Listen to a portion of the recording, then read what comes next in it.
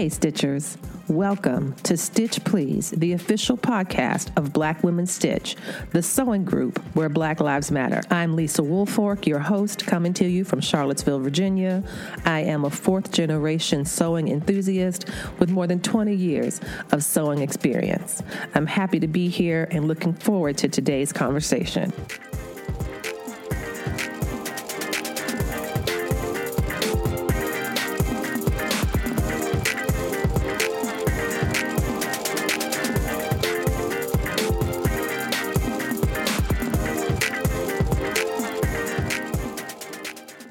Our family's tradition of back-to-school sewing dates back to my own early days as a child, as well as the early days of my family with my husband and my children. When I was little, my mother would dress me and my two younger sisters alike. We were pretty close in age. My youngest sisters, the two of them, were born the same calendar year. One was born in January and the other one was born in December. So they looked a lot alike. They were both young, and I was 3 years older. But she still put us all three in the same dresses. She would make the same dresses for us. And thinking back on it now, I think it's really very sweet and very endearing. I'm not sure how much I appreciated it when I was a child myself. I'm also not sure how much I noticed one way or the other. But I did like this idea of us being presented as a family together. She did not sew for herself. This is one of the challenges that we'll talk about in a future episode about lack of size inclusivity in sewing, but she did enjoy sewing for us.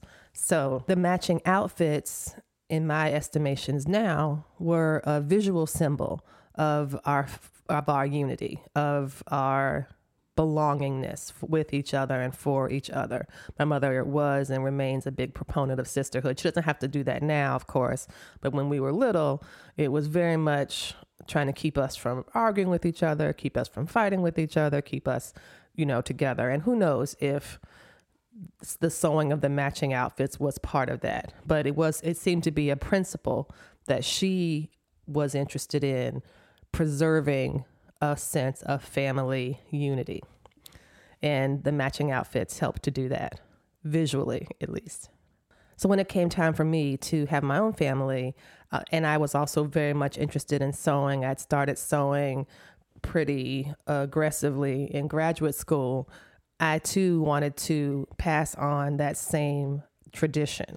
One of the reasons that it became important to make the back to school outfits or matching or coordinating clothes for my family was that our family was and is a multiracial family.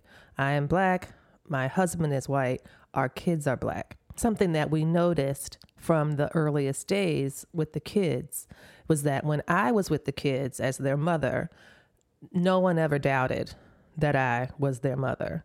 I'm a dark-skinned Black woman, 4C hair, and my kids are lighter skinned than I am with, I don't know what the letters are, 3B hair, 3C hair, I don't know. But their hair is less curly than mine.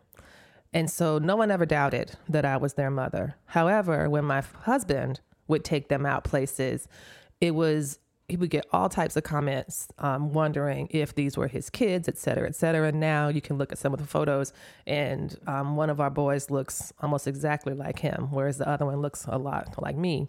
Of course, they both look just like themselves. They don't look like anybody else. They're each individual people.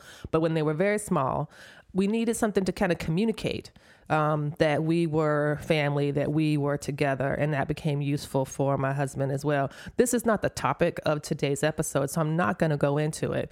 However, I did begin what I called matching outfits for the multiracial family, which I thought was very clever and hilarious, and it was alliteration, which I also liked. But what became useful or what became obvious to me was what I was trying to do was to use my sewing to disrupt this racial field, this racist allegory that talked about what family and what belonging meant and what belonging and family could look like. particularly as we know with the history of America. There have been white men with black children since there has been an America and since before there has been America. And someone like myself who lives in Charlottesville, Virginia, the home of Thomas Jefferson, the great irony that people around us could not compute that my white husband had these children, it was appalling to me. So the back to school tradition is, as I said, a piece of the matching outfits for the multiracial family. And it's just another intervention with my sewing as an art and a craft, and knowing that these things are also can be very loaded social issues, as well as showing a beautiful sign of love and intimacy and solidarity for our family. Back to school sewing has always been near and dear to my heart, mostly because school has been near and dear to my heart. I was a straight up Black nerd all the way from kindergarten through right this minute. When I was small, I used to beg to go to summer school in the summer instead of going to camp, because camp was outside and summer school was inside and you got to read books. So I would always choose to go to summer school over going to camp. So now, as a professor, my life is pretty much dominated and has long been by an academic schedule. I know most people have different ways of scheduling. They have 9 to 5s, they have 8 to 8s, they do 3 12-hour days. But for me, it's always been the semester. And so it's been wonderful to be able to bring sewing into that and to do that also for myself, my husband, and my kids. Back to school sewing marks an important transition. It lets me ease into the semester in a less anxiety-provoking way. Even though I still get kind of stressed out about the beginning of school, I also love the beginning of school. When I was little, I loved going to buy the Trapper Keepers. I loved getting new notebooks and new pens, and new clothes was a big part of that. But that's a lot less interesting to me now as an adult, especially as an adult who sews about 90% of her own clothes. So this notion of back to school shopping is wonderful for me for office supplies, but not as exciting for apparel. So the back to school sewing became a way for me to contribute something, to create something, to present a look, a mood for the start of the semester. And then as my kids got older, I started to do that for them as well. I've been sewing back to school looks for my boys since my youngest boy, who is now an 11th grader, was in kindergarten. The same is true for my older boy, who is now a junior in college. He started when he was in 4th grade. And so there's a cute picture on the Instagram page of the two of them in their first back to school outfits. One was in kindergarten, one was in 4th grade, and they were going to the same school for the first and only time. Our city schools are arranged such that elementary is only K through 4. So this would be the only time the boys were in school together. And so I wanted them to have something special to remember that by. Or maybe I just wanted to have something special to remember that by. I'm fortunate to be joined by my boys today on this very first podcast. My older boy and younger boy both agreed to participate in the podcast with the enthusiasm one might estimate from a 15-year-old and a 20-year-old. But they're here, and they're going to talk a little bit about what the back-to-school shirt tradition has meant for them. And I will get you in touch with them in a minute. Stay tuned.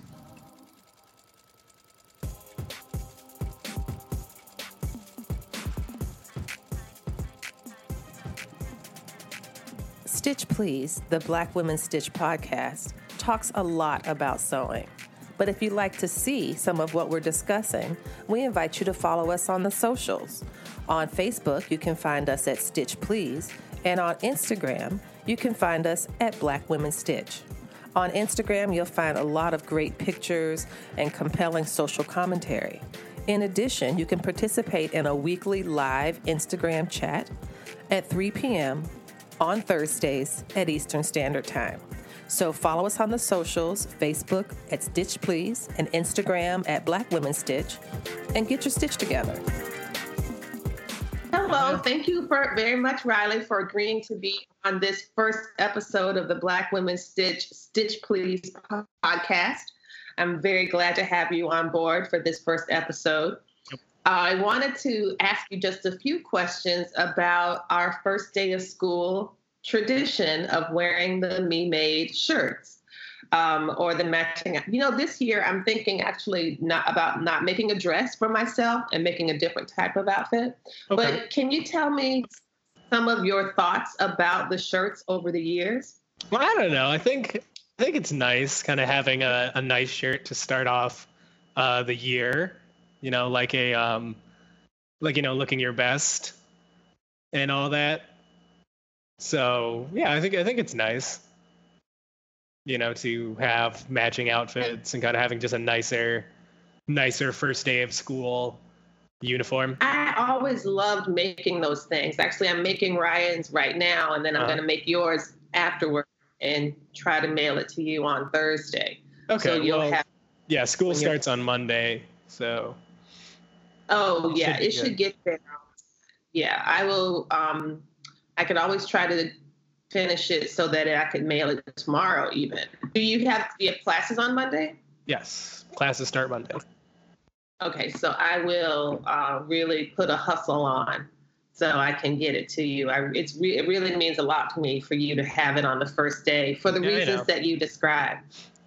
Do you ever remember anything or any particular shirt that you liked or that you didn't like, or that do you have any memories of anything like that? I liked the green ones you did that one time that had like the kind of like this the kind of design symbol things on them. I don't know what the correct sewing term is, but it's embroidery. It had embroidered plackets.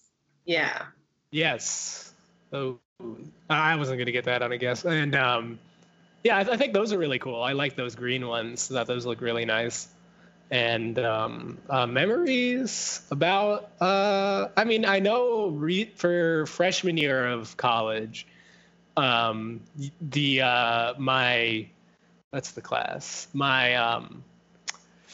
American architecture class professor, she said, "Oh, wow, I really like your shirt because the design kind of looks like buildings." And I was like, yes, thank you. Even though I don't know if that was it or if that was what you were going for or not. But, hey, it helped. And maybe it helped me get a good grade in the class. I don't know.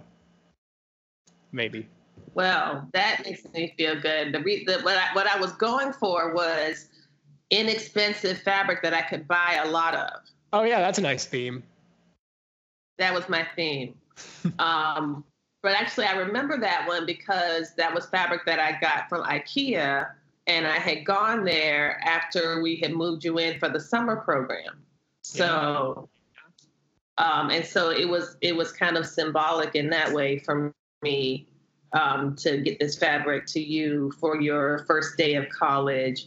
And it was also right after the events of August 2017 with the white supremacist terror attacks. And I remember thinking, I am going to finish these shirts no matter what. And I did. And so I felt really good about that. And I was glad that you liked it.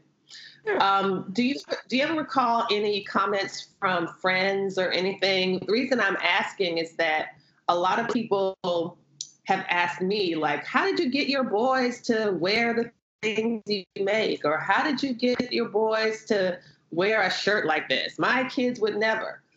So what would you say to something like that? Or what is your opinion on that? Well, I think it's super. Well, I do think that at least the first few times that the shirts were super, super cheesy. And like, I thought it was kind of goofy that we had matching outfits on the first day. But I mean, I think that was more when I was in like middle school and stuff, and like everyone's like insecure about how they look and how people are going to think about it. But when I went on the first day with the shirts, everyone said they really, not just teachers, like other people said they really liked it, thought it was a cool shirt. So that kind of dissuaded that. And I mean, my friends have never been people who've cared about outfits or I've gotten no compliments from like close friends about the shirt. It's not as a bad thing. It's just not it's not really fashion really isn't something they care about. So, I could say the same too. So, but from other people from just around, from like walking down the hallway and stuff, they liked it. And then, ever since been getting kind of similar comments like, oh, that's a nice shirt. And, I think it's kind of nice, Yeah. And I've been doing this since you were in the 4th grade.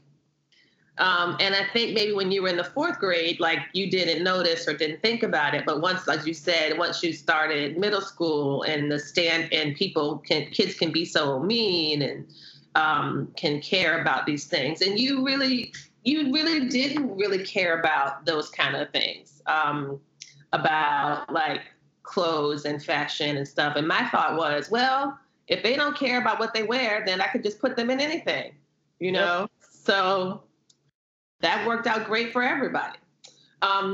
So I'm not going to keep you. I know you are trying to settle into, you have work that you're trying to get done for your orientation program and stuff.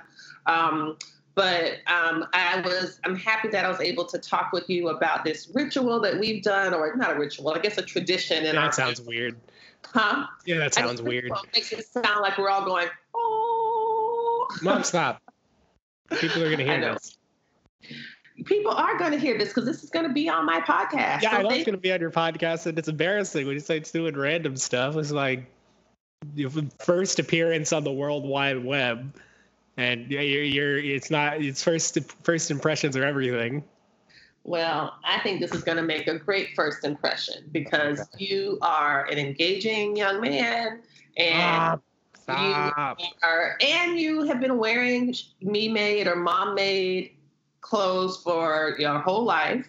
And I know that there's people who would like to start these kind of things for their kids. Do you have any advice for moms or dads who sew and want to make things for their kids or to do a tradition like this? Do you have any advice for them? Well, I mean, I know that you already brought up that you started when we were in 4th grade and it just kind of became a tradition from there. But, if that 4th grade window has passed already, I mean, like, just force them to, like, I mean, I guess speaking to the other podcasters, I mean, you are the parent in the house.